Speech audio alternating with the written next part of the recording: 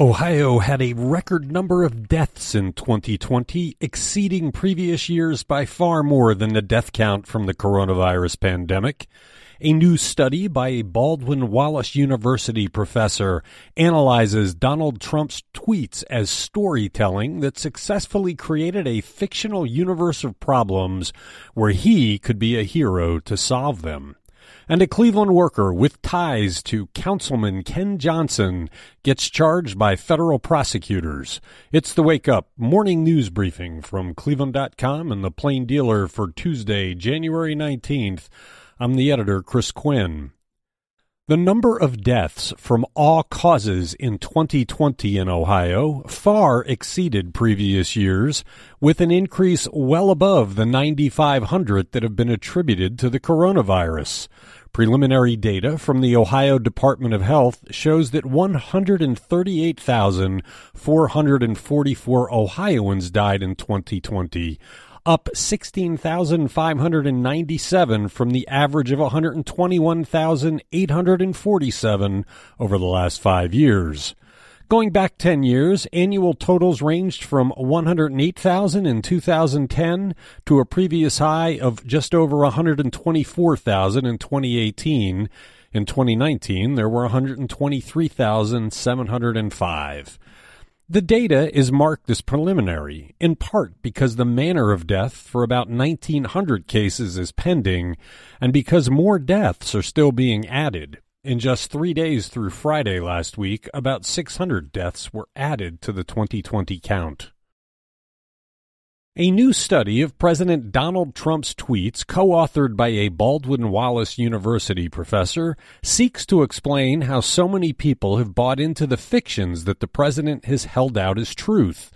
The study is called The Art of the Spiel, analyzing Donald Trump's tweets as gonzo storytelling, and it examines the alternate reality the president crafted using social media leading up to his election in 2016.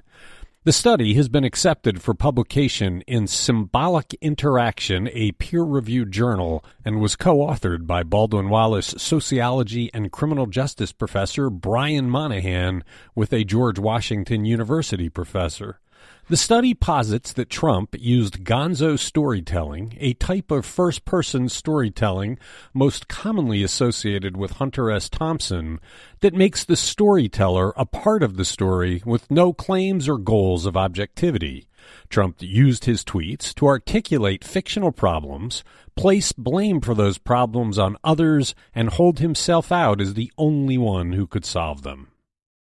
More than 2 years after Cleveland.com and the Plain Dealer laid out a series of highly questionable expense reports by Cleveland City Councilman Ken Johnson, federal authorities brought criminal charges against a recreation worker Friday that stem from the FBI investigation linked to Johnson.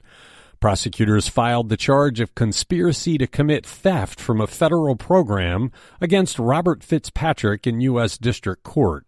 The FBI's Public Corruption Squad was investigating Johnson and the Buckeye Shaker Square Development Corporation, a now defunct development organization that Johnson supported with tax dollars. Usually, federal prosecutors charge people through informations if they were cooperating. No word on if that's the case here. Cleveland City Council President Kevin Kelly told Robert Higgs that City Council will make no attempts to remove Johnson from office. He's up for re-election this year. Joe Marinucci, the president and CEO of the economic development nonprofit Downtown Cleveland Alliance, since its inception, will retire in April. The Alliance's transition committee, led by board chairman T.J. Asher and vice chairwoman Karen Paganini, will search for his replacement.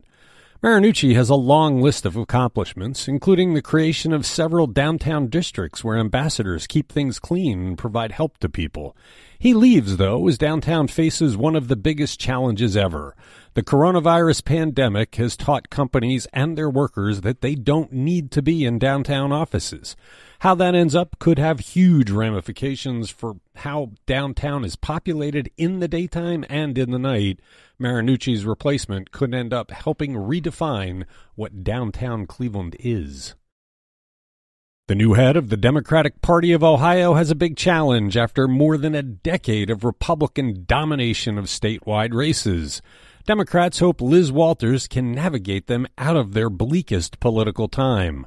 The Summit County Councilwoman is the first woman to be elected chair of the state party. She won unanimous support from the party's executive committee. She spoke to political reporter Seth Richardson and said the biggest challenge is rebuilding the party infrastructure to help Democrats in communities organize. She also wants a communications program that holds Republicans accountable for failed policies. Thanks for listening to The Wake Up from Cleveland.com and The Plain Dealer.